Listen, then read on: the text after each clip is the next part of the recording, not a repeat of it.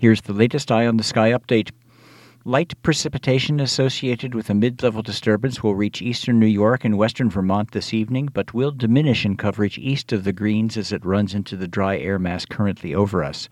A winter weather advisory has been posted for the St. Lawrence Valley from 5 p.m. this evening until 3 a.m. Sunday morning. This afternoon, cloudy, a rising chance for snow showers late across eastern New York State, highs in the 30s. Tonight, light mixed snow, rain, and freezing rain likely in eastern New York and the St. Lawrence Valley of Quebec toward Montreal, tapering off after midnight. A lesser but still good chance for a period of light snow, possibly mixed with a little glaze, from roughly I-89 south and west in Vermont. Northeast of I-89, scattered snow showers, lows in the mid-20s to low 30s. Sunday, scattered snow or rain showers mainly south, highs in the upper 30s to low 40s. I'm Steve Mileski with an Eye on the Sky.